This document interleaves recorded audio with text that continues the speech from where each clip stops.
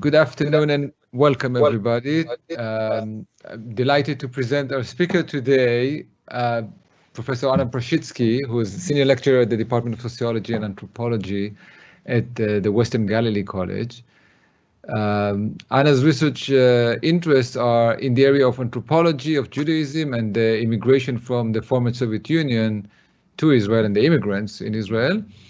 Her recent articles dealing with the 1.5 generation of Russian-speaking immigrants in Israel were published in such journals as Journal of Israeli History, Ethnic and Racial Studies, Ethnicities and Social Identities.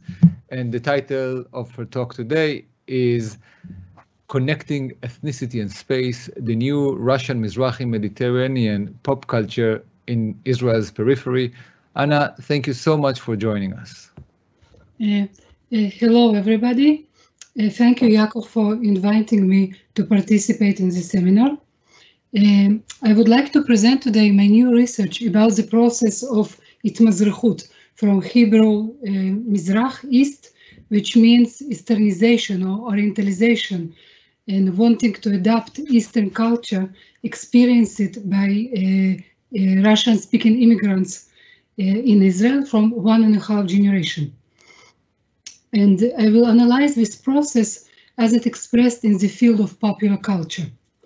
And first of all, I would like to explain the meaning of 1.5 generation, because my research is specifically about this group of Russian immigrants. In sociology, the distinction between the different generations of immigrants is based on the age of their arrival. The first generation of immigrants are those who came to the new country as adults. The second generation is children of immigrants who were born in the new country. And the 1.5 generation stands in the middle between the first and the second generations. The 1.5 generation are immigrants who came to the new country as older children or adolescents from 6 to 16 years old, carrying with them the legacies of the early social behaviors from the native countries.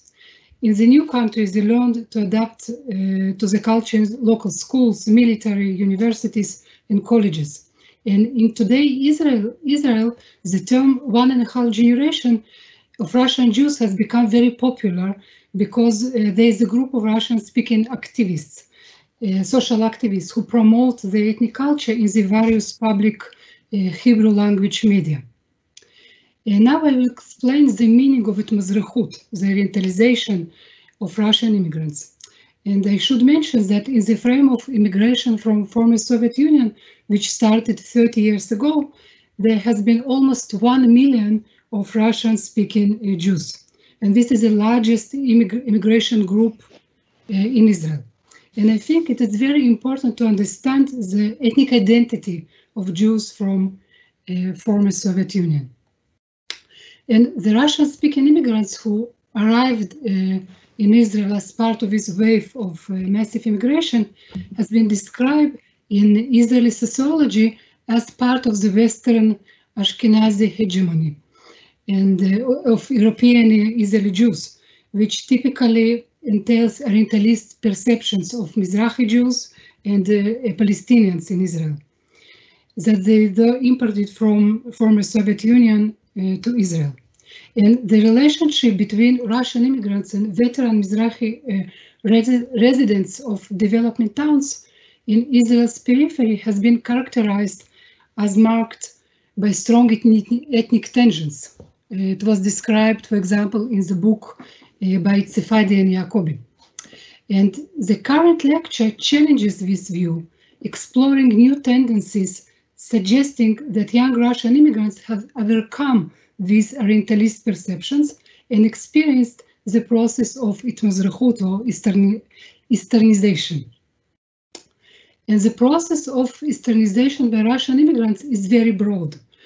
First of all, at least 30% of Russian immigrants settled in the Israel periphery, in the north or south of the country, because they look for affordable living.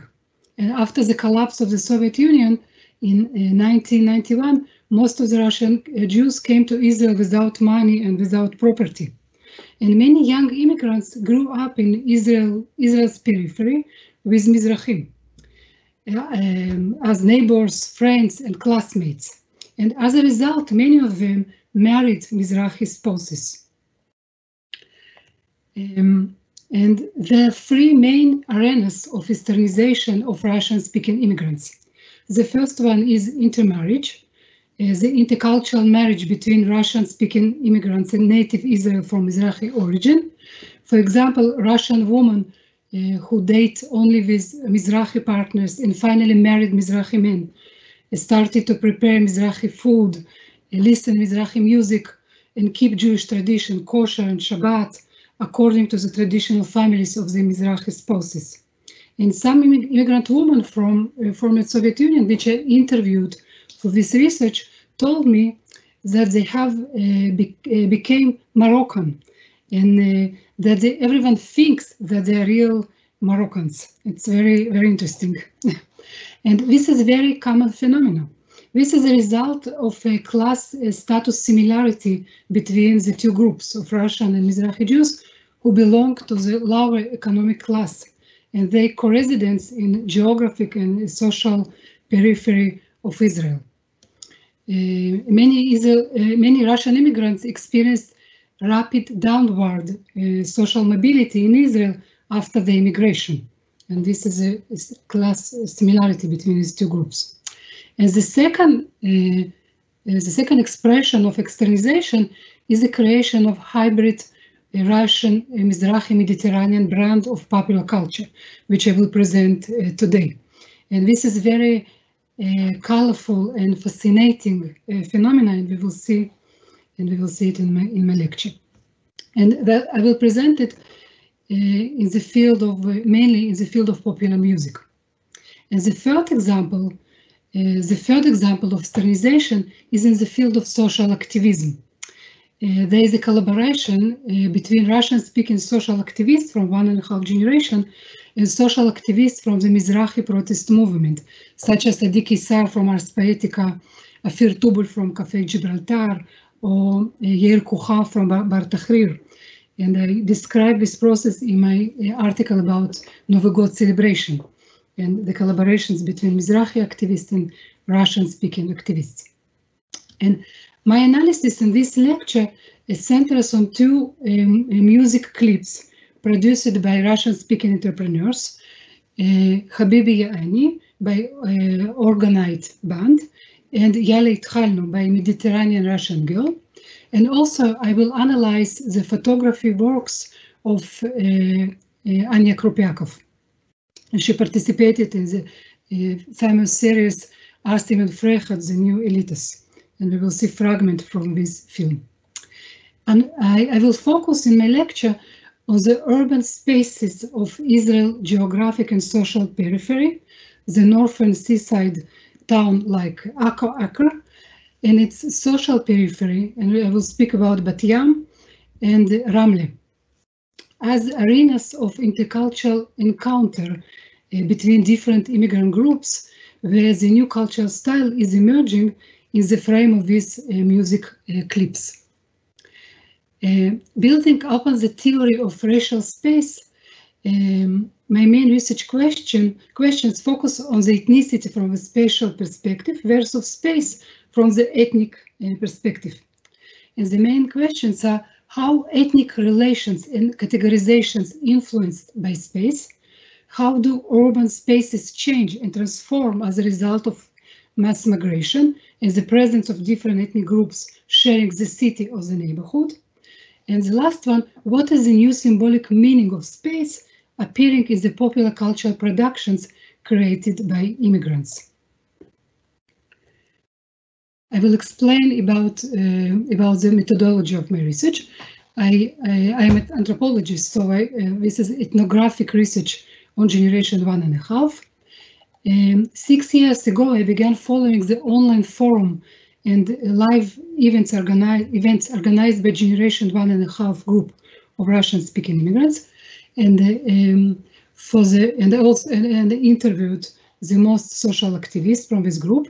And for the current research, I interviewed 7 more Russian immigrant artists, like belly dancers, DJ Evgeny Mizrahi, Ksenia Sova, Mediterranean Russian girl, that we will see today. Vadim, the member of the band Orgonite, we also will see his story. Avner, member of the band System Ali, and photographer Anya Krupyakov. And also recently, I interviewed 20 young Russian immigrants who grew up in the periphery areas and married to Mizrahi partners.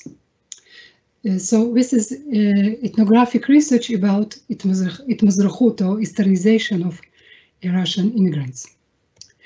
Now I will explain the theoretical background of the research, which draws on the combination of concepts such as Orientalism, periphery, ethnicity, speciality in the context of migration. And I will speak firstly about Orientalism among Soviet Jews.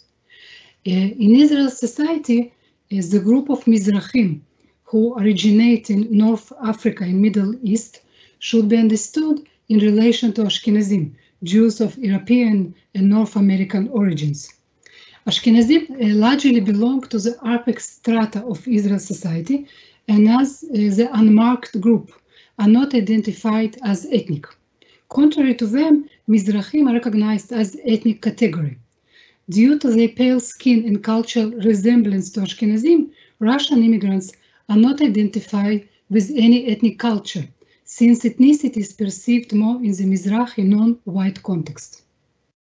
In the frame of ethnic power relations in Israel society, since its establishment consists Ashkenazi political and cultural hegemony, and before and after the mass immigration wave in the 1950s, after the establishment of the state, Mizrahi Jews were identified with the Arabic-speaking cultures in the East and considered inferior and backward.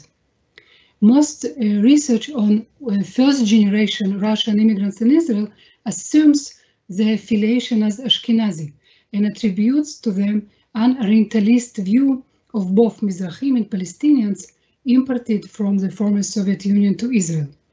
And we will see today how young immigrants from former Soviet Union display great identification with Mizrahim than with Ashkenazim and challenge with Orientalist views of their parents. The second part of theoretical background is about Mizrahim and Russian immigrants in Israel periphery. The term periphery is usually associated in Israel with a particular style of urbanism, the development towns located mostly in the frontier areas, although some of them, like Lod and Bat Yam, are close to Tel Aviv. Between 1949 to 1963, the State of Israel established 28 new towns to develop manufacturing industries in hostile borders. And the majority of their residents were Western immigrants from North Africa and Middle East, Mizrahim, who were settled there involuntarily during first 20 years of the establishment of Israel. And these towns became sites of poverty and deprivation. And in the 1990s, close to a quarter of all Russian immigrants moved to development towns, mainly because of cheaper housing and living costs.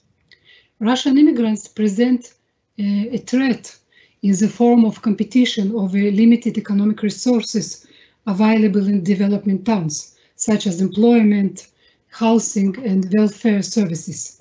And this led to conflicts and hostilities between Russian immigrants and Mizrahi Jews. And these two groups co-residing in Israel periphery. And the 1990s and early 2000s were marked by ethnic tensions between these two groups, and Western Russian immigrants and mutual negative stereotyping. And the popular culture produced by young Russian immigrants that we will see today challenges this pattern by describing the Israel's periphery as third space, which is an active and creative space which bridges between these two groups. This third place is alternative social arena, separate from the isolated first place of home and the second place of work. Altenburg, in his book, argued that this is an open public environment of cafes, clubs, libraries, streets, and parks that are very important to civil engagement of citizens. And Soja's postmodern concept of third space breaks the first and second place dualism and proposes a process, a dynamic force, and radically open perspective. So the peripheral urban spaces that appear in the examined clips, which we will see today, comprise a third place that combines and bridges between the two cultures of Russian-speaking immigrants and Mizrahi Jews. A space with the potential for resistance, subversion, a struggle, and negotiation. And the third theoretical base of my research is the theory of racial and ethnic space. Several social researchers develop a theory of racial space that examines the connection between spatial and racial processes. And according to Neely and Samura, racial and spatial processes can be seen as dialectic in nature. Racial interactions are about how people construct the spaces they inhabit, and in turn, making of space is also about making the race. Spaces are contested, multivocal, fluid, interactional, and infused with social inequality. And culture, and popular culture, stands in the middle of these reciprocal relations between ethnicity, race, and space. This theoretical analysis of racial and ethnic space could expand the understanding of such cultural phenomena from popular culture as hip-hop communities of Uyghurs and Wanbis in United States, and Mizrahi music in Israel periphery in the south of Israel, as was described, for example, by Sadia Ophir in her articles, and also my case of Russian Mizrahi popular culture. Now I will present selecting findings, and I will present some sections from the interviews with Russian-speaking artists and the musical video clips. All of them spoke about the significance of place, as peripheral place, and its influence on their identity and artworks. And now I will explain about the band named Argonite. 1 minute. The band Argonite was founded by a group of Russian-speaking youth who grew up in Acre, a seaside town in Israel's north with a mixed Arab-Jewish population. Despite achieving some fame, the band broke up 2-3 years ago, and its 3 members are now performing separately. Argonite defined its music style as post-Soviet Middle Eastern rave. This hybrid term. A band member, Vadim, which I interviewed, age 34, immigrated to Israel from Baku, Azerbaijan, at the age of 6 in 1991. And in his interview, he described the harsh experiences of a Russian immigrant boy in a peripheral city with mixed Mizrahi and Arab population. And he told me in the interview, when I immigrated to Israel, relations between Russians and Mizrahim in Akko were terrible. I don't blame the kids, because they are just a mirror image of the parents. I remember the Mizrahi children's very racist speech. They were constantly making fun of me for being Russian. There were also fights with Arabs. The state should have made greater efforts to absorb us in the better way. On the other hand, as time went by, we began to absorb the local culture. At first, you make friends with local Mizrahi Israelis, and then you start using the expressions. We wanted to do something that would represent this mix, a post-Soviet Mediterranean mutation set in the Middle East. At first, both sides kept their distance, and we felt like aliens, the hostility that we went through. Later in the band, we wanted to voice our experience in our clips and songs. Eventually, in Orgonite, we focused on positive things, since everything turned out okay, because the Mizrahim aren't to blame. That's why I'm not angry at anyone. If I meet with guys today, I would hug and kiss them. Our fights are in the past, the pains of the immigration process. And we will see the video clip, and I just want to explain that this video clip is the Orgonite version of the popular Arabic song Habibi Ya Aini, and it was filmed in Jaffa, and the song's lyrics are mostly in English, with some Arabic, Russian, and Hebrew thrown in.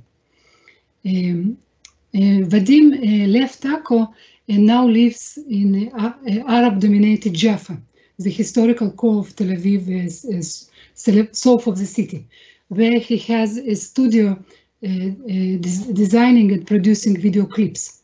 He explained that the band's choice of Habibi Ya Aini stemmed from a desire to make a cover of an Arabic hit that was well known locally and globally, and often played at Jewish Mizrahi parties. And for example, it's possible to see this Arabic song on the project of Raviva, the famous Mizrahi band, and they have performance of Habibi Ya Aini.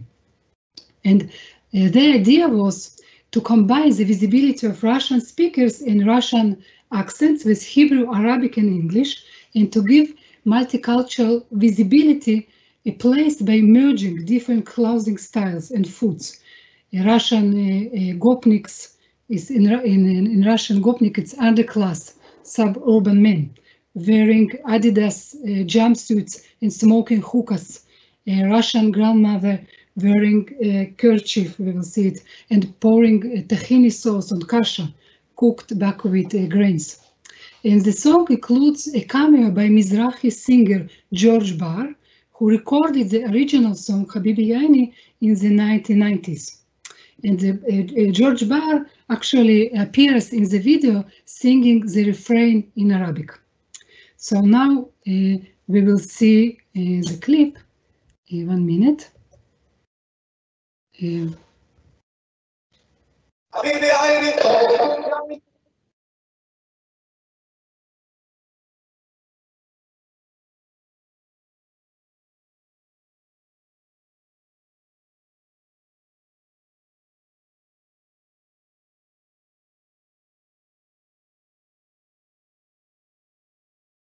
It's okay, it's working? I don't hear you. It's frozen on my side, I think. You don't, do you hear the music? No. It played for a second and then it became silent. We can try and upload it on my side. Let me, yeah. Wait just a second. But you see the picture, but not here? Now it's frozen. Everything is frozen for some reason. Let me try share it on my side. Yes.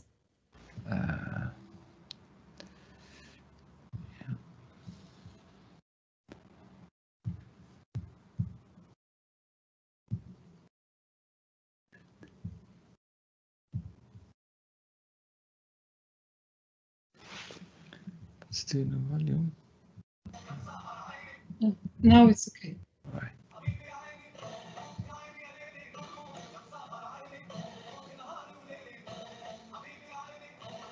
I don't see the picture.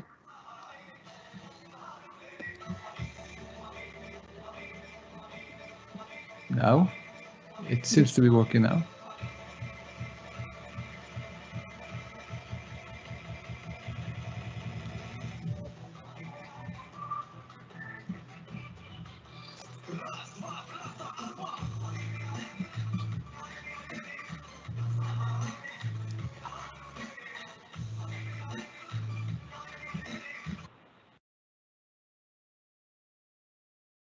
There is no voice again.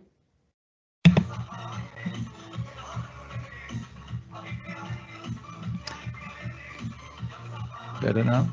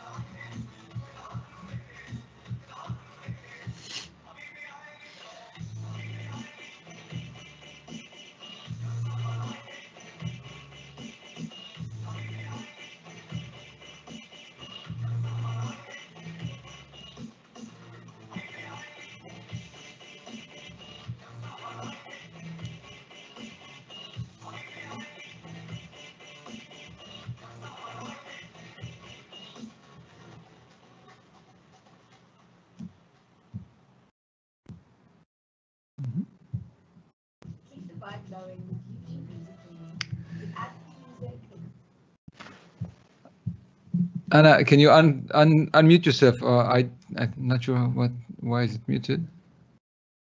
Is it on my side? Sorry, just to know that I posted a link to the video on the chat for this, but for some reason I cannot unmute you. Let me do it again. This is very weird. Can you hear me now? Yes, thank you. Okay, just I want to share my PowerPoint. Can you see my presentation? Yes. Yes, we can. Yes, you see it? Yeah. The symbol of organoid band, right? Yes. Okay. So the question is, what is the meaning of all of these Arabic motifs? Popular music in Israel has recently seen a surge in the use of Arabic by popular Jewish musicians, descendants of immigrants from the Arabic countries, Mizrahi Jews. Through their songs, the sound of Arabic has become culturally legitimate in the new ways, both as an aesthetic resource and as a marker of Mizrahi Jewish heritage. And it is a part of the new Mizrahi Renaissance. And there's a new article by Erez and Karkabi, and they describe this process of the usage of Arabic in Mizrahi music today. And Russian-speaking artists adapt the Arabic usage from these Mizrahi artists and activists. In other words, the Arabic culture and language is mediated by the culture of Mizrahi Jews. And Vadim explained that the centrally located Jaffa, where the clip was filmed, serves as a proxy for the northern peripheral town of Acre. Comparing the two towns, he said in an interview, Acre was a big influence on us because that is where we grew up. We absorbed the actual Mizrahi culture, and that's where we brought it from. We don't have that here in Jaffa. Acre is in the periphery. Simple people who work in local factories and live in the blocks are all together. They shape one another. And the clip is set in Jaffa as a peripheral place. The opening scene shows young Russian immigrants sitting in an old town square.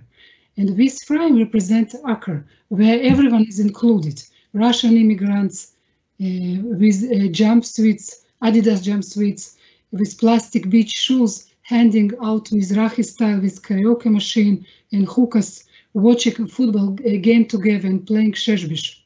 This amalgam is meant to represent a Russian post-Soviet Israeli Mizrahi culture.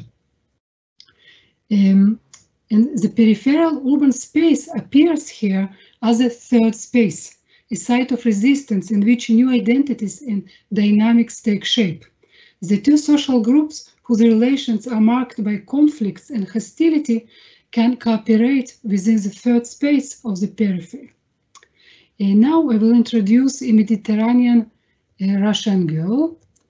Ksenia Sova immigrated from Moscow to Israel when she was 15.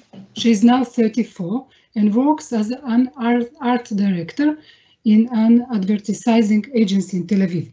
She has invented an avatar known as Mediterranean Russian girl, which is colorful and humoristic figure. Ksenia, Mediterranean Russian persona, looks like a Russian fairy tale princess, fused with Mizrahi elements. She wears a long braid, a traditional Russian headscarf, and a white dress with red necklace, over which she sports a massive Mizrahi-style gold chain and high medallion. And for immigrants raised in the former Soviet Union, her image invokes the iconic Soviet chocolate brand Alonka. This is the chocolate of my childhood. And she explained me in the interview, when we came to Israel, we settled in Petah Tikva, a Tel Aviv suburb, and it was a cultural shock. I came home and my neighbors were listening to Leor Narkis, a popular Mizrahi singer. That is the culture, and you start learning it. Mizrahi music sounded very different and new to me. So I bought a few CDs of Mizrahi singers and listened to them. For many years, Ksenia lived in Bat Yam, a suburb south of Tel Aviv, in a neighborhood called Shikun Oleh Hadash, the new immigrants block. Although she has recently moved to Tel Aviv, and I interviewed her exactly before her moving to Tel Aviv. And around 30% of Bat Yam residents are immigrants from former Soviet Union, making it one of the Israeli cities with the highest proportion of these immigrants. In an interview held in her Bat Yam apartment, she said, "I knew of the conflict between Russian immigrants and Mizrahim, but it hasn't touched me. Soon after arrival, I heard from my Russian-speaking friends about bullying and fights with Mizrahim. The Russian children called the Mizrahim apes and primitive. But in fact, I got on well with most Israeli students, and today I have lots of Mizrahi friends. I think there is too much talk about inequality and discrimination. That must stop being the focus. Enjoy life and create. You have to turn a new page, leaving behind past conflicts, and that's it." The song Yalla Itchalnu tries to get out this very message, that we are all brothers and sisters, and we are in it together. And the video clip for the song Yalla Itchalnu by her was filmed in Bat Yam, mainly in her own backyard. And Ksenia explained, "You just get out on the street and looked around. No need to invent anything.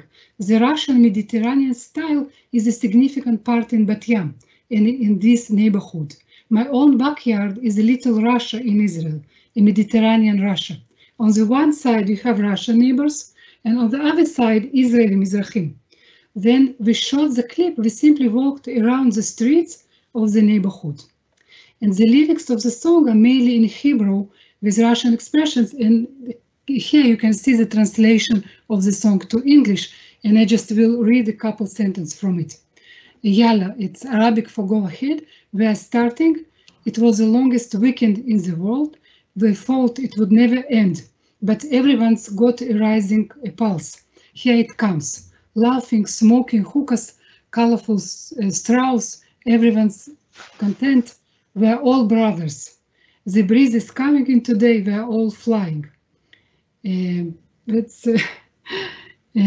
this is a song. So can you please show it from your side? I'll do my best. Yeah.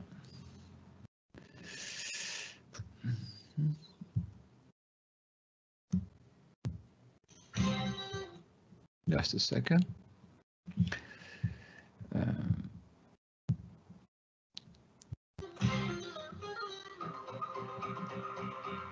זה היה שבוע ארוך בעולם, חשבנו לא ייגמר לעולם, אבל עכשיו הדופק עולה לכולם, כי הנה זה מגיע. קוקים נרגילות קשים בצבעים, כולנו מבסוטים, כולנו אחים, היום באוויר כולנו עובדים.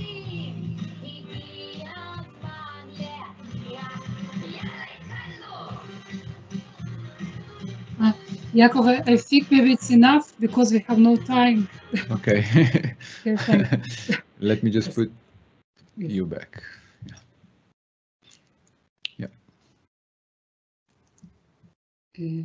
Yes, please share your. Yes.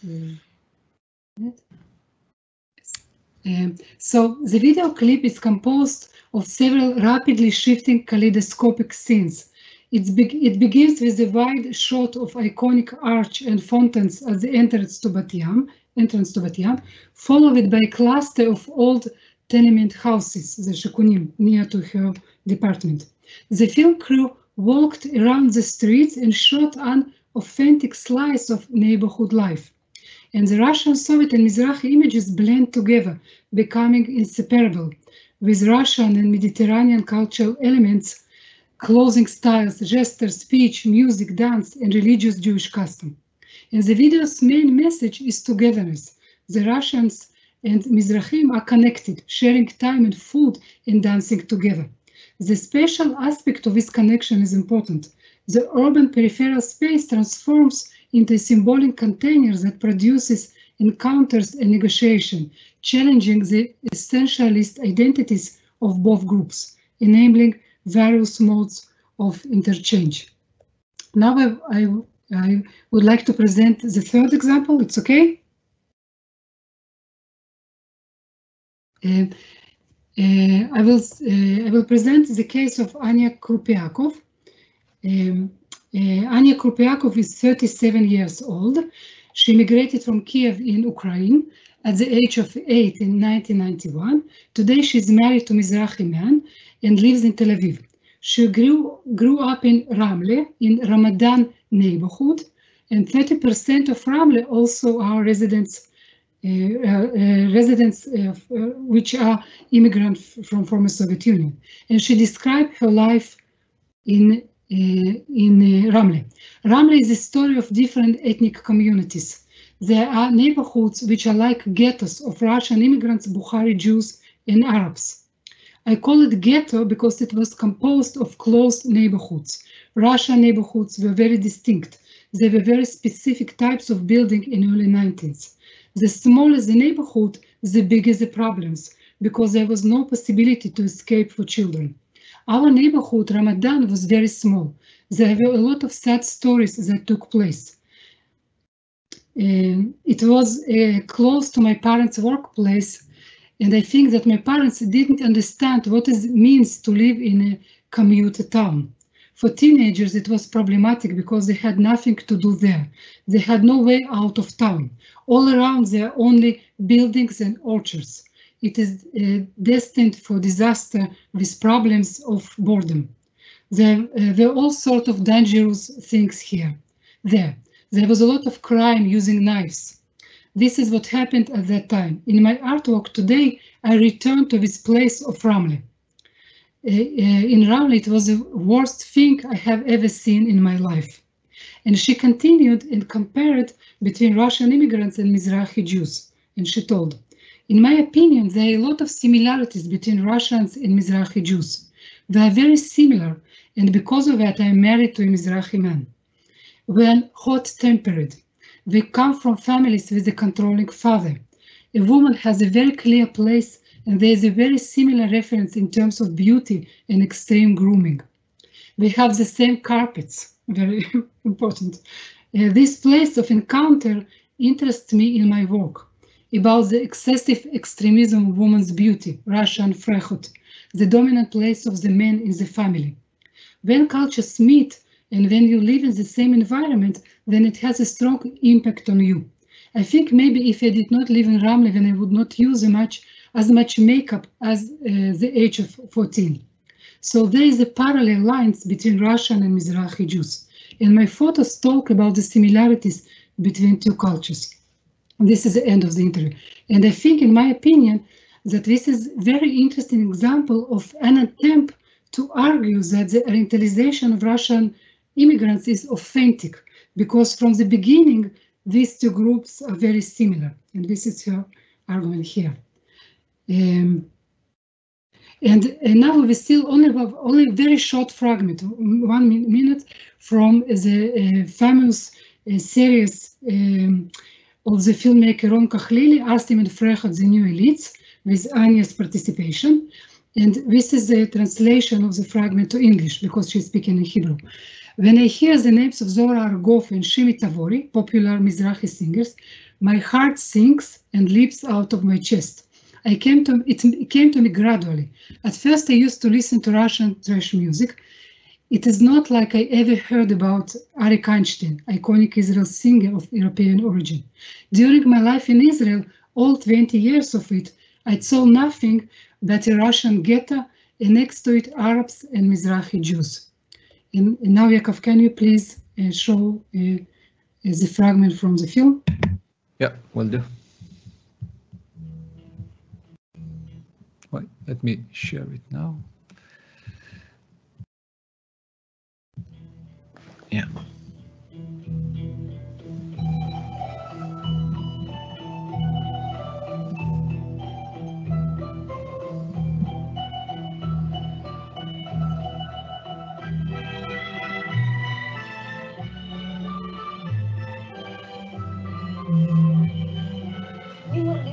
כשאני שומעת את זוהר ואת שימי, אני אומרת, כן, כן, כן, אבל זה קרה לי עם הזמן, אני לא הייתי שומעת את זה, הייתי שומעת טרש רוסי.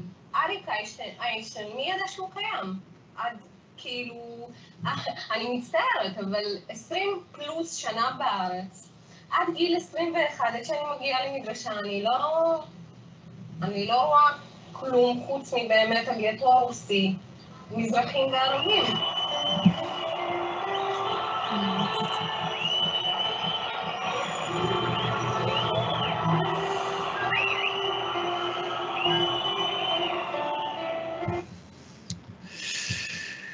In a minute I will share my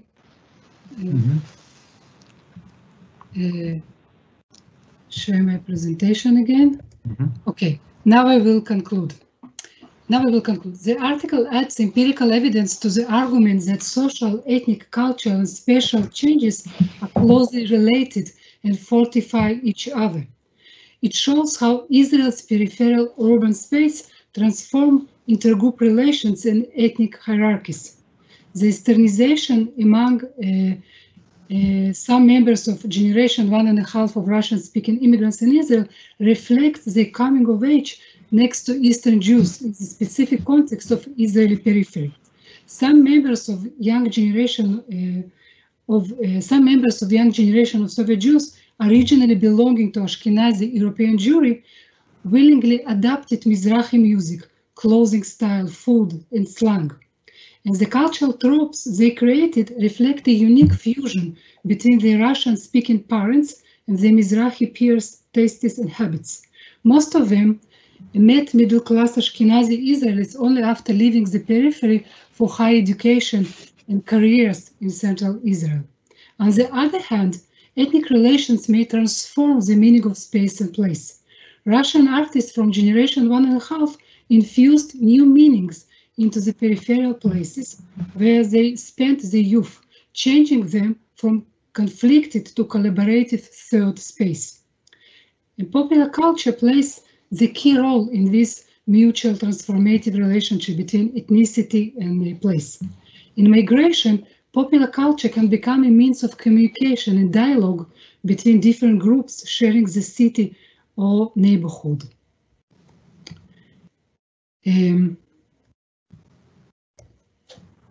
This research, and this is very important, this research explores the phenomena of Easternization in Israel society from the urban spatial frame on reference. And previous studies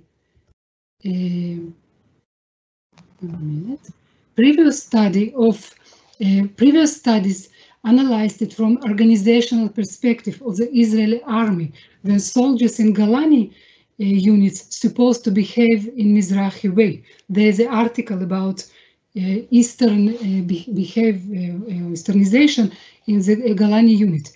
And in my case, I argue that immigrants from former Soviet Union who belonged to 1.5 generation and grew up in Mizrahi environment as the central group who experienced Easternization process. If I would ask who are Mitmazrechim in Israel society, my argument is that the most of them are Russian immigrants who grew up in this Eastern environment in Israel periphery.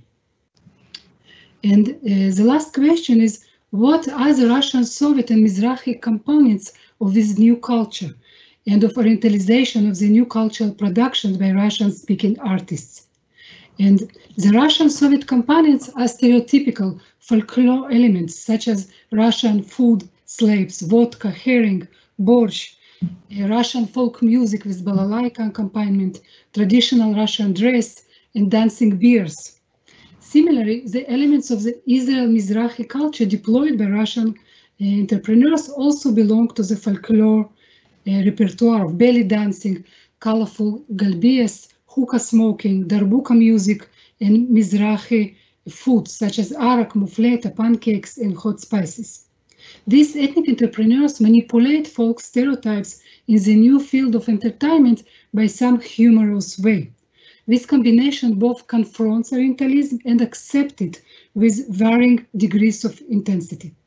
In addition, new Russian Mizrahi material objects come into being, such as Nestle dolls mounted on top of a hookah. And new Russian Mizrahi slang also emerges, exemplified by new words such as kaparushka by Russian Mediterranean girl, which is a combination of Mizrahi term kapara in addition with Russian pronouncing. And the last thing, the orientalization among Russian immigrants who grew up in Israel periphery is manifest in the adoption of Mizrahi music, which is a legitimate form of today Israelishness. In some way, to be Israel for them is to be Mizrahi and to listen to Mizrahi music. Immigrant ethnic entrepreneurs are looking for visibility and belonging and use this dominant form of Israeli popular culture in new creative ways. The Russian Mizrahi popular culture, which I presented today, in my opinion, is a symbolic expression of much broader social phenomena of orientalization and Easternization among Russian-speaking immigrants in Israel periphery. It is very common in the frame of the intercultural marriages between Russian-speaking immigrants and Israeli natives, and the popular culture is only symbolic expression of this process. Thank you very much. Thank you, Anna, for this very, very interesting presentation. We're open now to questions and answers. Just to remind everyone, please use the question and answer tab on, well, it's on the right of my screen at least. I see that we have a few questions already, but please do submit them and I'll just read them, and then Anna, you'll have a chance to read. We'll go by one. So the first. Yes, I just want to close the presentation.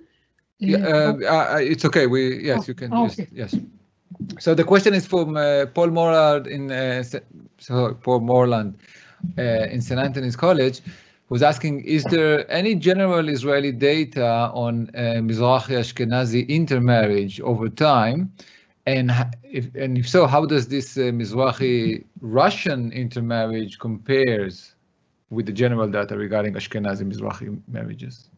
Yes, actually, there is no published statistics on the share of marriages between Russian and Sabra Israelis. The estimate is that it's over 1/3, and that is growth all the time, especially among younger immigrants, like in my case, one is in 1.5 generation. But I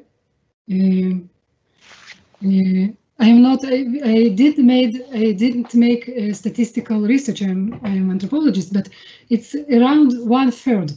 And I think this is not so exotic phenomena because, you know, when I collected materials, I just asked my friends, my co-workers in college, co-workers of my husband in high-tech companies. So it's common, and I think it will be just more common. But it's a good question. It's very important to know the statistical data, but and now I have no answer, exactly answer for this question. We might also add, Paul, generally speaking, there's an issue with Israeli statistical data regarding ethnicity, that the Israeli Central Bureau of Statistics does not count ethnicity beyond the 3rd generation. So the grandparents' generation, they actually have it, but they don't publish it. And there's been a lot of political contestation and intellectual contestation around it. It's very interesting. In a sense, they said that after 2 generations, we cease being ethnically marked. Another question from Marcus, who is thanking you for a fascinating presentation. Marcus is saying, I was always under the impression that immigrants to Israel from the former Soviet Union were to the right wing of the political spectrum. It is possible that this is bringing together of Mizrahi, Russian, and Arab cultures could encourage a more conciliatory approach towards peace from Russian immigrants, or alternatively, a hardening of position. I would add to this question, to what degree did you see this orientalization of the self translating into a reappreciation of the Palestinian? Yes, I think that we have to make some distinction between a little group of ethnic entrepreneurs and artists which are analyzed here, that most of them are left-wing and belong to left-wing in Israel politics, and also also social activists for 1.5 generation. The most of them have left political views, but this is very different from the mass, from the most of the Russian-speaking immigrants who grew up in Israel periphery, and I think that the connection with the Mizrahi Jews also on the base of right political views. So it's complicated because these artists, of course, and this art generally, the main message of this art is peaceful, of peace between Jews and Arabs, and between Jews, Ashkenazi Jews, and Mizrahi Jews, and Ethiopian Jews, and Russians. This is the main message of peace, and this is a function of art and popular culture and art, and this is different from the popular opinion, political opinion of most of the Russian immigrants, which are right. They have right political views. Thank you. So Marcus is also asking for, is it possible to obtain a copy of the slides and presentation? I would suggest that anyone who wants this would email me, and I'll put you in touch with Anna, and she can. I also want to say that I have an article which was published last year in Ethnicity Journal about this hybrid culture, Russian Mizrahi culture. And this article, which I presented today, I submitted to publication. I just have to fix it, and I hope that it will be published soon. Wonderful, thank you. A question from Nigel Meir. Hi, Nigel. How many people are there in the Russian 1.5 generation? 2,000, between 2,000 of 3,000 people. It's 20%, from 20% to 30% from all the mass of Russian immigrants in Israel. So 200,000. Yes. Yes, that's not a small group. Yeah. Larissa Fialkova is asking, well, she's thanking you for your great presentation. Don't you think that this mix is more typical for mountain Jews and Bukhara Jews rather than Ashkenazi Jews from the former Soviet Union? Chen Bram, many years ago, wrote that mountain Jews can decide how to migrate as Russians or as Oriental or Mizrahi Jews.